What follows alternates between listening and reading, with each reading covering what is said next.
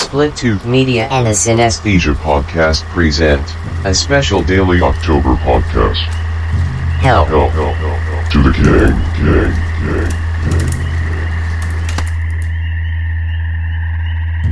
Jason, have you read Stephen King's books?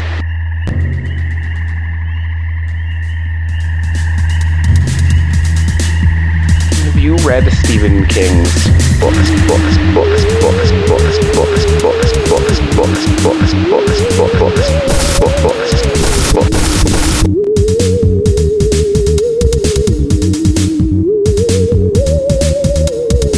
King movie, a Stephen King movie. King movie, a Stephen King movie. King movie, a Stephen King movie. I have done my best to scare the shit out of you guys.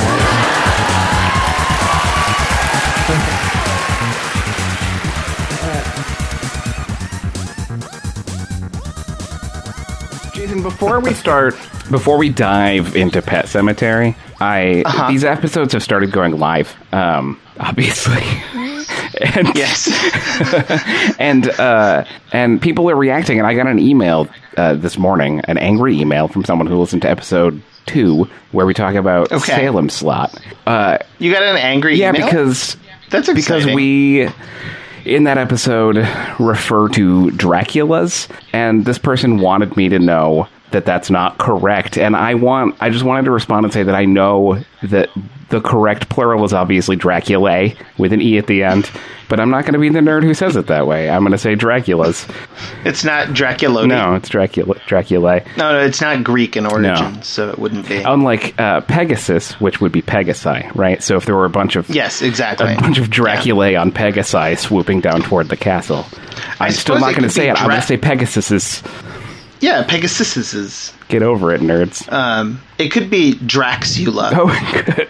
I think that might be the technical, but it's because of these European transliterations. Yeah. Welcome back to we're nearing the end of week 2. Do you think my brain is broken. If you signed off with "smell you later" with the correct pickup, then be "smell come back." Smell come back to smell to the king. Oh, are we still doing this?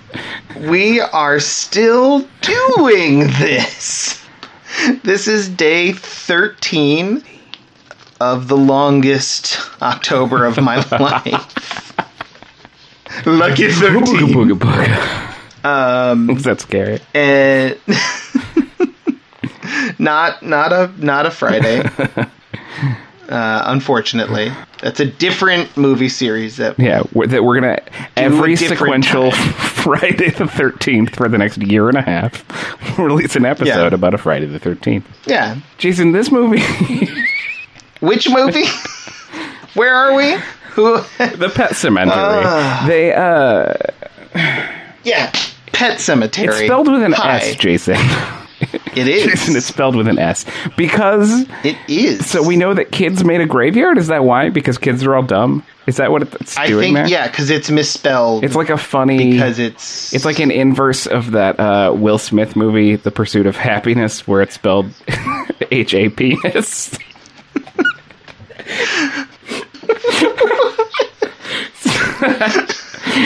Sorry, that's so immature. I thought it was way funnier than anyone else will. Can you imagine if Will Smith was in a movie where they spelled happiness H-A-P-E-N-I-S?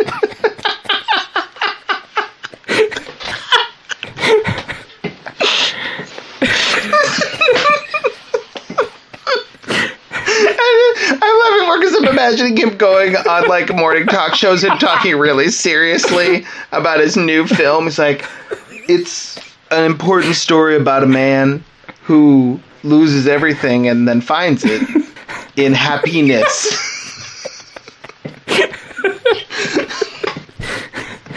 All the morning talk shows being like, all an elaborate prank to get people to say interestingly, huh? It's spelled happiness. Is there a reason? And he's like, you'll understand it once you watch the film. It's explained out in there. He sees the word penis painted on a wall. He writes "ha" next to it.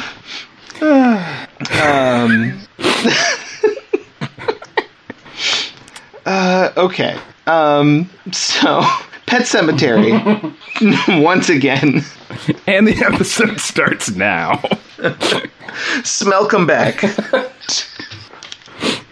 This is me I'm encouraging you because any time spent thinking about this movie is so deeply upsetting to me. Is it because, as a parent, is that why? Was this one hard? This one seems like I can imagine how it would have been. It's nearly impossible to deal with. I've seen this film before. Yeah. I'd seen it well before I became a parent, and it affected me then. Sure. Emotionally. I was an effectively shocking and horrifying idea. Now, I almost couldn't bring myself to return to it. All right. So, all right. Well, I'll do the whole episode then, Jason. Good. I've been told, Jason, that books and movies aren't the same in terms of functionality, and so I'm assuming that the book doesn't open with a slow pan across a graveyard. But I am curious if Stephen King wrote any of the epitaphs. It starts with a pan across a graveyard of dead pets, where I only wrote down one of what the things. They all had really dumb epitaphs, but one of them said, "Biffer, one hell of a sniffer," and I was like, that's the winner. I'm curious if those were all Stephen King or if someone on set made them up. That's just a question I have for the world. We should have had my dad guest because he has read this book. Oh, yeah. Although he definitely wouldn't remember that. Yeah. Because he read it on a lot of cocaine. Yeah, exactly. No. He's read the book, but he hasn't seen the movie, so he would have been an interesting talk. Yeah. But he's in bed by now. I'm sure. Do you think that Drew Barrymore turned down the role of the little girl in this movie? Do you think they were like, she's in all of the King movies now? That's a good question. My guess is no, because I don't think this movie was a big enough production to get Drew Barrymore at this point in time. Okay. I don't know a ton about how this one came to be made, but I don't think it was like a huge movie. Okay. I think it was originally supposed to be a Romero movie. Oh. But then he made Monkey Shines instead. Good for him. But it does end up being one of the few, if not the only, because I haven't checked, film in this series to be directed by a woman. Whoa, really? Yeah, Mary Lambert. Okay. And I'm just going to say right now, I think she does a good job. Yeah, I agree. I think it's a good movie. I have very mixed feelings about it, but I think it has criticisms I can mount. I think it has script level big problems. I think that's true. But I think on the direction level, I was impressed. I also think that for me, a big part of that was Fred Gwynne, who is a hero.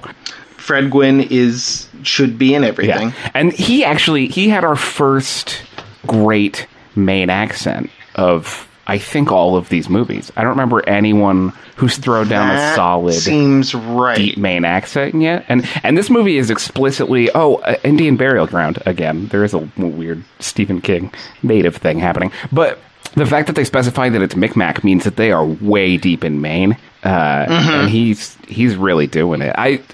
There's a line he says near the beginning, where he goes, "Fixed cat don't tend to wander," and I was like, marry me, Fred Gwynne. Yeah.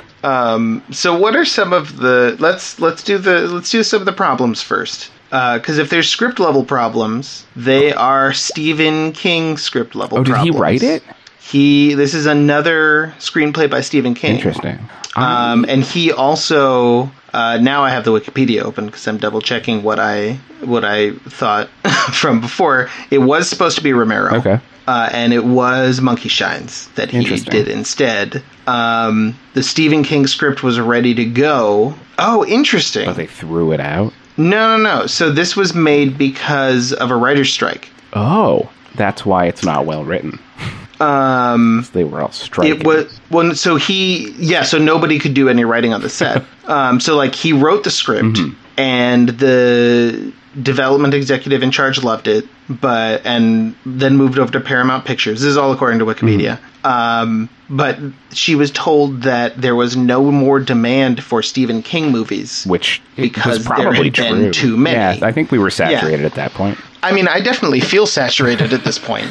Maybe that's whoever said that was leading into greenlighting the movie, watched all of his movies in a row, and they were like, "That's enough." One day at a time. Because I definitely, at this point, after, as much as I loved Maximum Overdrive and The Running Man, it's definitely been enough. Yes. We could call it now. I'd be okay. Yeah. I would probably come back and watch a few more in a while. Yeah. But I'd watch some other things. I haven't watched anything else that isn't Stephen King. Yeah. You need some time. So anyway, take a break, guys. Apparently, nobody wanted to let her make it, but then the Writers Guild went on strike, and it was one of the only scripts they had finished. So they said, "Great, put it into production." That's amazing. And then King had choice on director and met with and approved of Mary Lambert. Okay. Off the strength of what? Then off they went. Off the strength of their meeting. Oh, I see. Had she directed other things? She had. Sorry, I'm just asking you to do more research for you that I could also. No, that's fine. I'm just clicking on Wikipedia now. This is just when we don't have that much to say, or when we get too tired, it just becomes me reading from Wikipedia. Well, I have a bunch of other stuff to talk about. It's like, no, I know. She did Rapid Eye Movements. It was a short. Okay. She did a TV documentary of The Go-Go's, Wild at the Greek. Sounds awesome. Video documentary of Bobby Brown, His Prerogative. Weird. Sounds more awesome in 1989 than it does now. Correct. And she did a film called Siesta with Ellen Barkin, Gabriel Byrne, and Jodie Foster. Okay. And Martin Sheen, Isabella Rossellini, Grace Jones. This looks... Why have we not watched that movie, Jason? I don't know. That sounds... I would like to watch it. Sounds like a movie that we would watch. And it's called Dr. Sleep, you said? Yes, exactly. No. Siesta. Okay. Yeah, I'm going to have to find that. It looks really interesting. Yeah. Just based on the people who are in it and the poster. Yeah, that's enough. And the fact director, that I've never heard of it. She did a great job on this movie. The film's themes are sex and death. I don't know. Jazz trumpeter Miles Davis performed on the score for the film. Yeah, I don't know about that. That sounds pretty bad to me. Yeah, that doesn't sound like a movie. No. Anyway, so Mary Lambert, I guess on the strength of that movie and her other work, was the studio's first pick, and then King was like, yeah, let's do it, and then she made this movie, and now here's the movie. Here it is. What were some of the script level problems? Well, here's the ending, I feel like, is... the path to get there I thought was fine, but and maybe this is just a 2019 the world has changed thing, but if I were tasked with remaking, have they remade this movie yet? They just remade it. If I 2 years ago were the one tasked with remaking this movie, I would change the pacing hugely. I have two separate pitches, Jason, for how I would do it, and they're very similar. Both of them have us. The place that you're at 70 minutes into this movie is where I would want to be 20 minutes into the movie. It's such a long path to having a child die and be resurrected. Mm-hmm. Which is what the movie's about. Oh, sorry. Which is what the movie's about. No, that wasn't a correct. I was just adding that on, tacking it on. It is what the movie's about, but it doesn't happen until near the end, and you basically know it's going to happen the whole movie. And so it feels like, it's like his cat dies and the cat comes back to life, and then you're like, okay, so when is this kid going to die? And then I thought the older kid was going to die, but then the younger kid died. That was a surprise-ish. Yeah. But and then, it's sort of like you wait for him to bury the kid, and it's everything that happens is nice, but it's all... For me, I just want... You know me, I used to speed up pop songs to listen to them. And I want it to happen... I want the kid to come back 20 to 25 minutes in.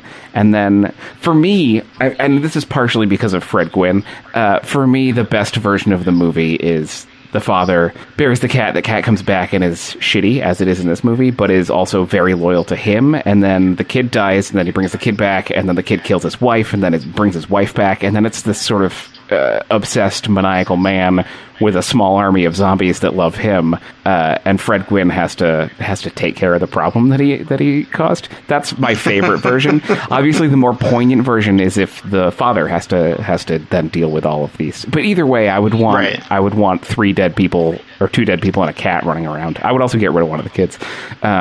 20-25 minutes in there and then have somebody. It could also end with Fred Gwynne just joining them and painting his face like he's a dead body, pretending to be a dead guy, and changing his name to Herman. And they all live in a house together. To the Moonsters. Yeah. The other thing, just in general with this movie, so I'm just gonna blast through it. That's what happens. He brings back a kid, a cat, and a wife. And then at the end, he like maniacally brings his wife back to life, and then she kills him, which to me felt like a big sort of cop-out ending, because I thought it was going to be about him having to then re-kill people he loves, which is super brutal, right? That's the brutal part of the movie.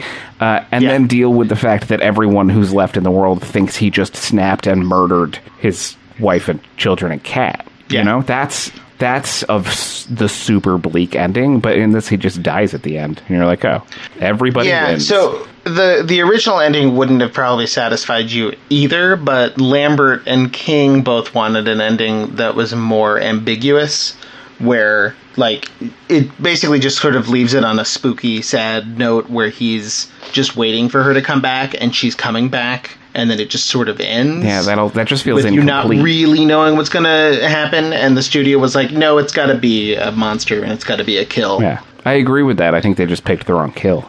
I mean, emotionally speaking, I could see the other one working, only because for me, it is on the one hand, like, absolutely, if the film's about him having to re-kill people that he loves, that is brutal. Yeah. But it's also it's brutal enough to me to have it be about wanting these people to come back so much that the act of violence that he's committing is bringing them back. So you want them to come back so much, and you're so full of hope that it works, and then to have to face up to the fact that it's horrible and it's your fault is brutal enough. Sure.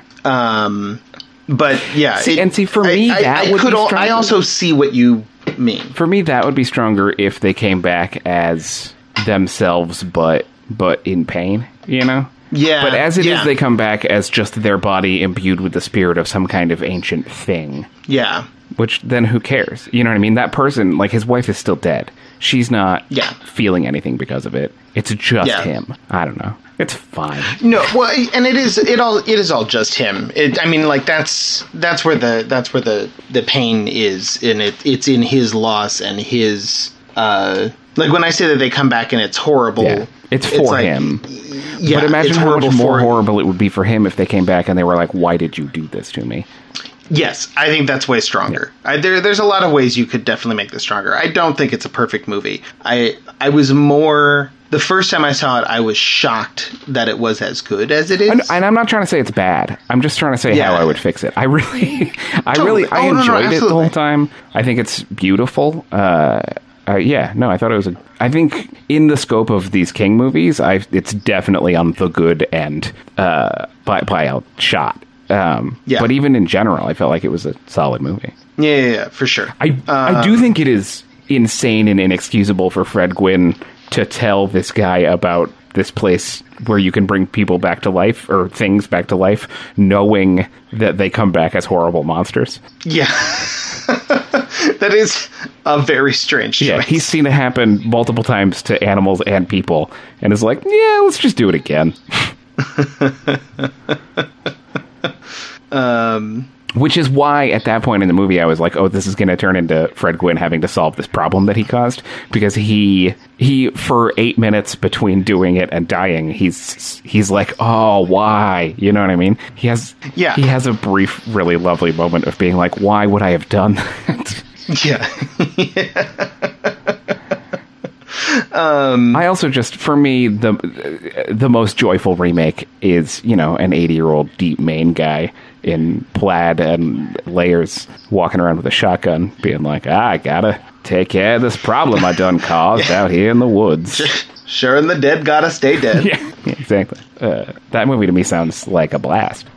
It does. I mean, there's definitely there is sort of the weird thing about this movie, though, like to turn it into, I hope, some kind of observation about this movie. Yeah. I'm just having a hard time finding my way into this thing, but it is, and maybe it's partially because, like I said, they couldn't do rewrites on set. Yeah. And the studio definitely wanted something from it that wasn't what Lambert wanted from it exactly. Sure. But it does feel like it is between tones in an unfortunate way. And I think that's exemplified by the soundtrack. Sure. So, like, it's a movie, if you're going to make a really effective, poignant movie about a father's grief, and the like metaphysical questions about life and death, I would recommend that the theme song not be by the Ramones.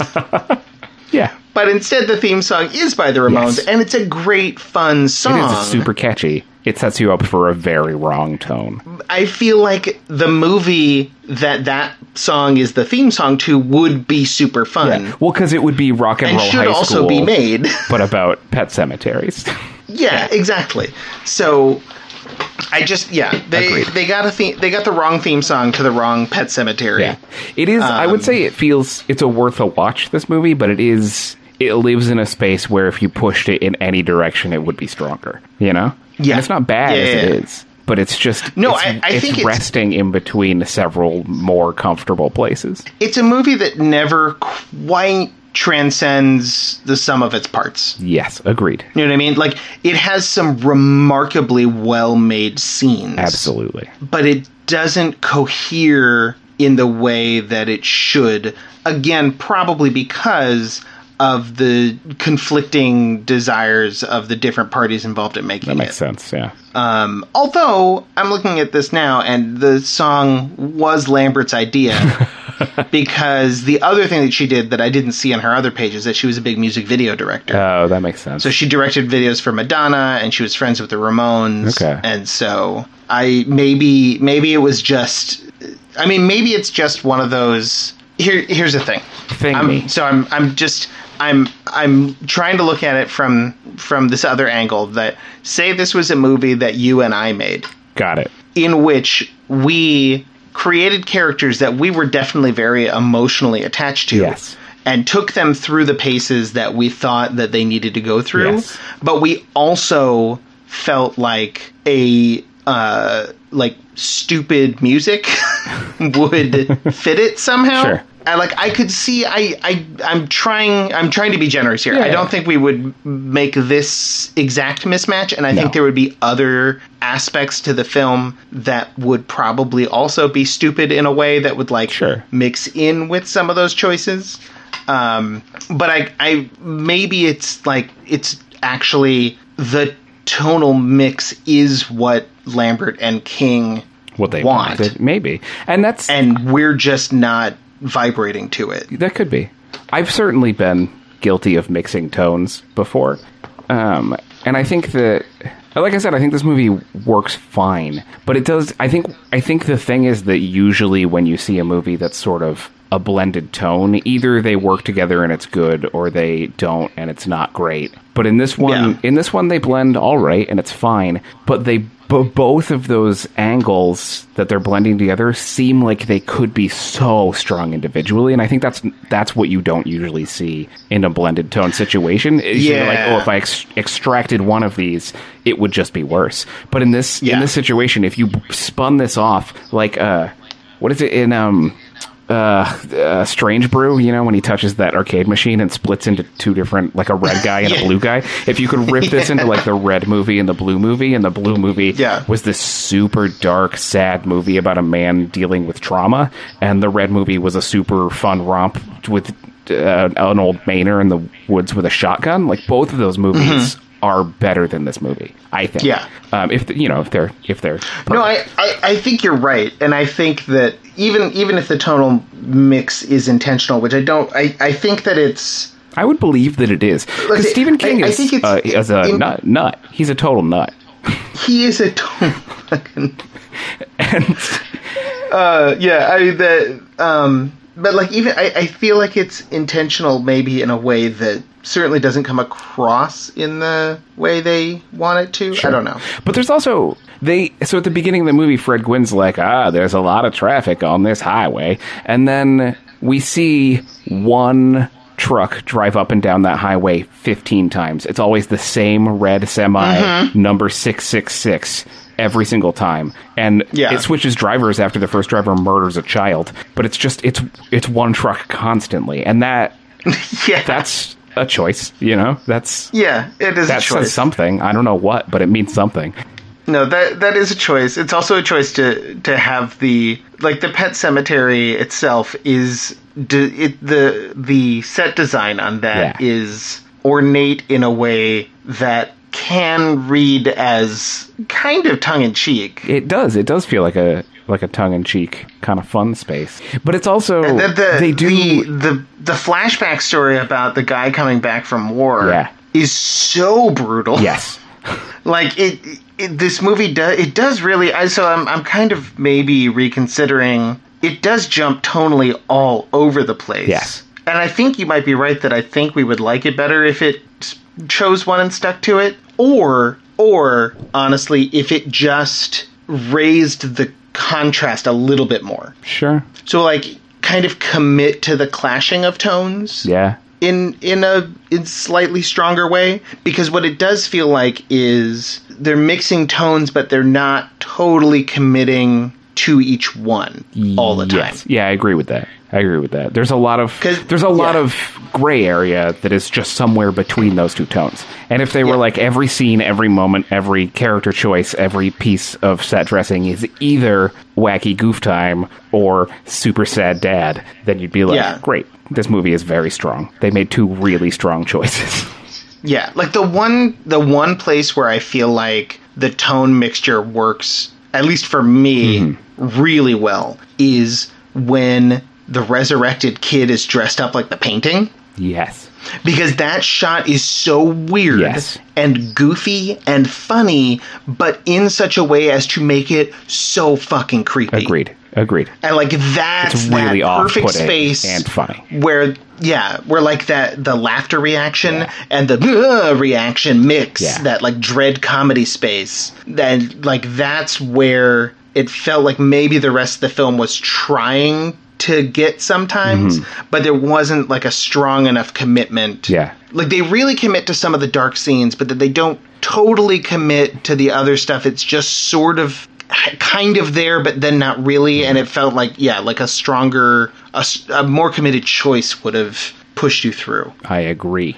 There's a whole, sorry, I'm just jumping ship right now. There's a whole other thread. No, that's fine. That we haven't even touched, which is that there's a ghost of a dead guy who wants to help everyone because the dad is a doctor who failed to save his life, but like wanted to, and that's enough. So this ghost just... So at first I thought that the older daughter was a psychic, and I was like, ka-ching, a psychic tally. But then he starts appearing to everybody, so I guess she's not, but it's hard to tell. Because she also, I felt like she saw him in a deeper way than everyone else did, so I'm gonna keep that tick in my psychic column. Yeah, I mean, I feel comfortable at this point in time expanding your psychic prediction to include that kind of like borderline psychic supernatural being phenomena. Yeah. Because I think it hits, to me at least, it hits the same... Yes, it plays the same role. Pleasure center, yes. Yeah. Like, whether it's, according to Hoyle ESP, or it is just the existence of a helpful ghost that can appear or not. Like, I'm fine with that sort of covering the same general effect. Yeah. And that ghost, I feel like, is a strong example of the wacky end of this movie not fully committing. Yeah, because he's weird and dumb and never fulfills his weird, dumb potential. He's just kind of there and he's fine. Yeah. But that is a thing that happens that I forgot about until just now in our discussion. Yeah, I had forgotten about that too. Yeah, because it's such a it's not related, it's not part of the movie. It's just a thing that happens. because I on the one hand, I kind of like that. Yeah. Like, I like that it's there and then just kind of, doesn't get... I like setups without payoffs if the setup is that kind of mysterious and intriguing. Agreed. But it could have been... I think it could have been committed to more. And then at the last time we see that ghost, he rides off in that semi-truck that I think is the devil, right? So I assume that means he's like, well, I've done all I can. I got to go to hell now. Which is nice. Yeah, I'm trying to remember exactly what we see. Because it's just after he, for some reason, makes the mom smash her car into a tree, and then she gets picked up by the devil truck. Yeah. The mom, played by Denise Crosby. I think you mean Tasha Yar? I'm always happy to see her doing other work. Yeah, right? Yeah, I don't know. I went into this feeling like I was going to have more to say about this movie, but it just... It's just so in the middle. It kind of is what it is. It's good. I'd say watch it. It's yeah, like the fifth Stephen King I would watch it again. We've seen with a slimy pet. That's fun. Yeah, slimy pets are good. Yeah. I would watch it again, not right this minute, but I'll watch this movie another time when my child is grown. I just but here's the thing, this is a way better movie than Cujo. Oh, but yeah, the visceral reaction I have to them is the same, which is how I can tell it has nothing to do with the movie. It's just about me and the subject matter. Yeah, that's fair. So it's like Cujo, is incompetent garbage, but I was hyperventilating, and this is, for the most part, intelligent, well-done movie, and it's the same reaction. So... I'm excited to put this one behind us and go on to other Stephen King movies where children are in danger. Yeah. Because there's so many. He loves kids and danger. Well, I think it really is. I mean, with somebody like Stephen King who writes so much, it's just going to become he writes the things he feels. Yeah. And the things he feels are pretty standard of I have a family. Yeah. The most horrible thing I can think of is something happening to my family. Yeah. And of course, because it's also Stephen King, as we've directly discussed earlier, it's usually the husband's fault. Yeah. Or the horrible thing is something to do with his guilt or his going insane or his being absent. Has he in his later years, has he written a movie where there's a happy family and then Stephen King shows up at their house and ruins their lives? I don't know for sure. Okay. Secret Window might be kind of about that. If he hasn't, can we write one? Yes. Write a novel about Stephen King ruining a family? Hell from the King. Yeah. I think we should do that. Okay, good. All right. Let's get out of here. Let's bury this child of ours in a cemetery where it will return. Okay. As a podcast. As a podcast for your ears, exactly. Okay. We got, it's only 18 more days? 18 more days. 18 more days wouldn't be so bad if it weren't also movies? 20 movies, yeah. Yeah. That's the rough part. And at least 2 of those movies are 4-hour miniseries. Good work, us. Yeah. Good decision making. They're making great choices all over the place. We really can't judge the guy in this movie at all. His decisions were made in out of immediate sadness and grief and desperation. Ours were made just because we're morons. True. We're just dumb people. We're just of dumb. This whole podcast is what Roger Ebert used to call an idiot plot. The plot that only works if everybody involved is a complete idiot.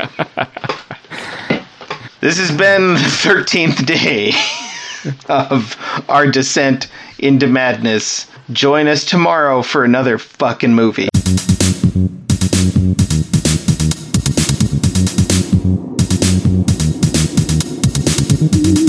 Hell to the King is a special presentation of the Synesthesia podcast, produced by Iguana Donald Studios, and distributed by Split Tooth Media. Music by Loyalty Freak. Hell to the King is recorded live before a studio audience of seventh sons born to seventh sons on a night when the moon is full yet not visible to the human eye. Pretzels provided, BYOB.